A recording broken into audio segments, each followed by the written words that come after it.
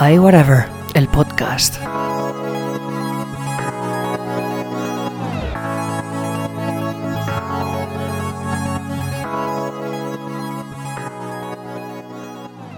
Pues bienvenidos al episodio número 40 del podcast. Hoy es viernes 11 de marzo del 2022 y este es el sumario. Vamos a hablar del lanzamiento inminente de iOS y iPadOS 15.4, watchOS 8.5, macOS 12.3, tvOS 15.4 y HomePodOS 15.4, y también os vamos a ofrecer una guía completa de todos los productos del evento de Apple de este pasado 8 de marzo. Así es que quédate con nosotros y vamos a empezar con las actualizaciones de todos los sistemas operativos de Apple, ya que esperamos un lanzamiento inminente que muy probablemente tendrá lugar o lunes o martes de la semana que viene. Y es que hace ya más de 2 semanas que Apple dejó de firmar digitalmente la versión anterior de software a la que se podía, hacer downgrade. Ya tenemos la beta 5 con nosotros y ya lleva una semana con nosotros también todas las versiones Release Candidate de todos los sistemas operativos. Versiones que por lo visto y según los desarrolladores están muy pulidas y vienen con 1 millón de mejoras que seguramente va a merecer muchísimo la pena instalar en nuestros dispositivos. Así es que ya lo sabéis, estar atentos porque al inicio de la semana que viene, lunes o martes, muy probablemente pues Apple libere todas las versiones de todos los sistemas operativos, y con estas nuevas versiones pues vamos a tener infinidad de mejoras, alguna que otra capacidad y característica que aún no está disponible también estará, y bueno, nosotros estaremos ahí para informaros y sobre todo para de alguna manera hacer un análisis de qué es lo que trae cada una de estas actualizaciones y si de verdad merece la pena actualizar o no. Os lo haremos saber como siempre aquí en el podcast. Bueno, vamos de lleno a hablar sobre el evento de Apple, evento que se celebró este pasado martes 8 de marzo. Vamos a hacer un resumen de todos los productos que aquí se presentaron y os vamos a detallar un poquito qué fue todo lo que se presentó en dicho evento y un poquito toda esa información de la manera más pormenorizada posible. Y vamos a empezar con la línea de los iPhone 13, y es que, Apple presentó un color verde oscuro para la línea de iPhone 13 y un verde alpino, un poquito más claro, para el iPhone 13 Pro. Ya hay algunas fotografías por ahí de algunas filtraciones y tal, y la verdad es que se ven de una manera absolutamente espectacular, muy bonitos los dos, y que sepáis que a partir de este momento ya están disponibles por si tienes en mente adquirir un iPhone 13 o un iPhone 13 Pro. Después, como os adelantamos aquí en el canal, se cumplieron las expectativas y Apple presentó su nuevo iPhone SE de tercera generación, que va a contar con un chip A15 Bionic, el mismo chip que la línea de productos del iPhone 13. También va a contar con capacidad 5G. Este producto cuenta con 3 colores, en Product Red, Blanco Estrella y Medianoche, en 64, 128 y 256 GB de almacenamiento. El precio, estará a partir de 529 €. Ha subido un poquitín con respecto a la versión anterior de este producto. Apple presentó también el iPad Air de quinta generación, tal como ya os adelantábamos aquí, pero con una ligera modificación, y es que en vez de llevar el chip A15, pues va a llevar nada más y nada menos que el chip M1. Ya sabéis que el chip M1 está presente en la línea de productos del iPad Pro del año pasado y que es un producto maravilloso y que le da a los productos que lo llevan pues una ventaja absolutamente tremenda con respecto a sus competidores. También este nuevo iPad cuenta con capacidad 5G para la versión celular. Cuenta también con una cámara frontal de 12 megapíxeles con capacidad de Center Stage, que ya sabéis que es esa capacidad que hace que aunque nos movamos un poquito a izquierda y derecha en la pantalla, pues siempre aparezcamos lo más centrados posible. Incluso si nos acercamos o nos alejamos, pues el sistema ya se encarga de hacer las adaptaciones pertinentes a la imagen para que siempre se nos vea en perfecto estado y de la manera más centrada posible en el visor. Este nuevo iPad también va a contar con un puerto USB-C el doble de rápido que el anterior.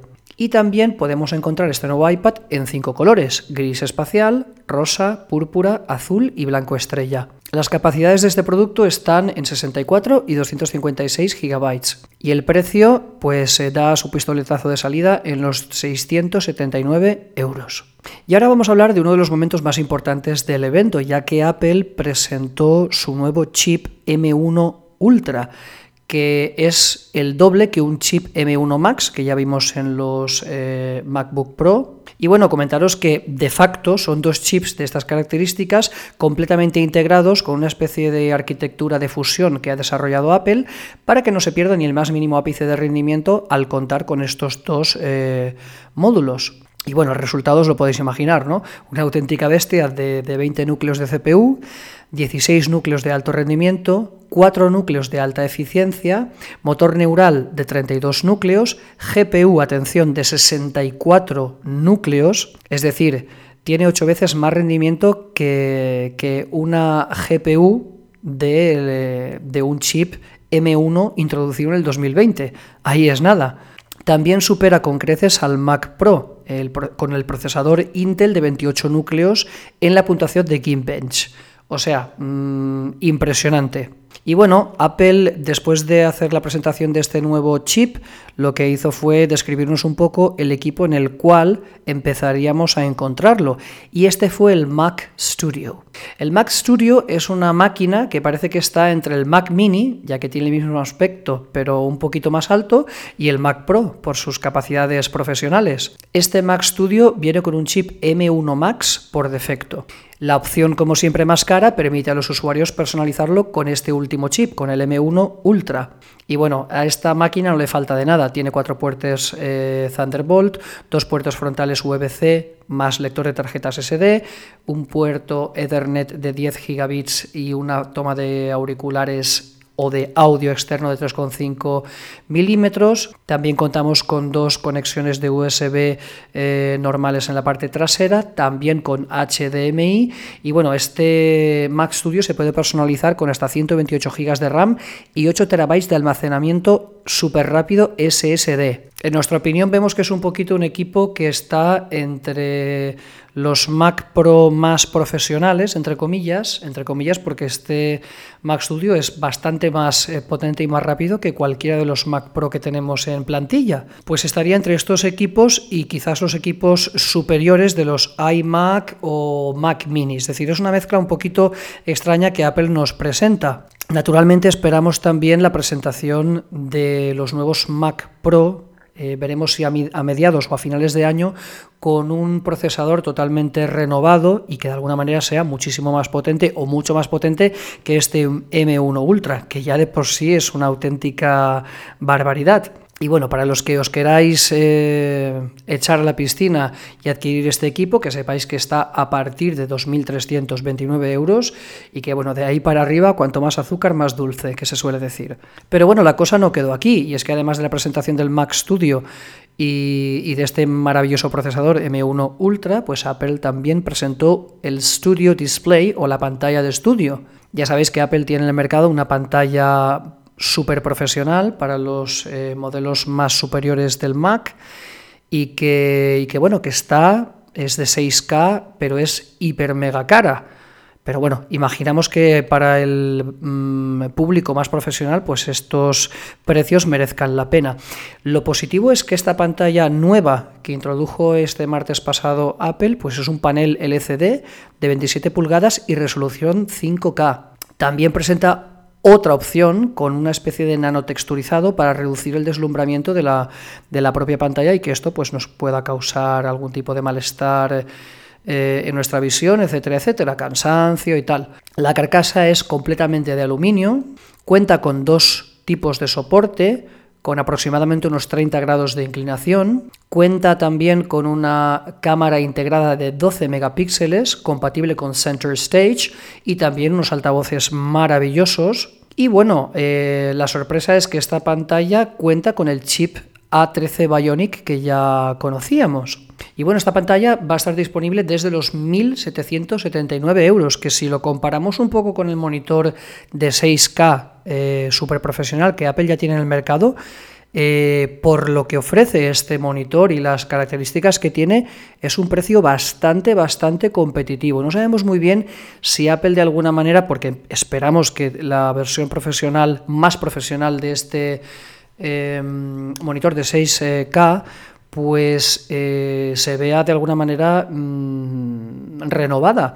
No sabemos si es una especie de tendencia que Apple está de alguna manera poniendo sobre la mesa para presentar sus monitores a un precio bastante más competitivo.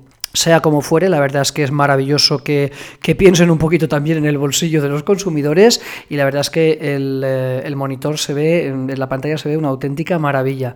Muy bien hecha, muy bien acabada y bastante compatible con el resto de productos también de la compañía de la manzana mordida. Y bueno, y hasta aquí nuestro episodio de hoy. Esperamos que os haya gustado toda la información que os hemos traído. Ya sabéis que en la descripción del podcast tenéis un link a través del cual podéis seguirnos en nuestras redes sociales, en Twitter, en Instagram, también en nuestro canal de Telegram, y también tenéis acceso a las 14 plataformas de podcast en las cuales emitimos. Muchísimas gracias otra vez por habernos escuchado. Ya sabéis que yo soy Alfredo, nos escuchamos en el próximo y hasta luego.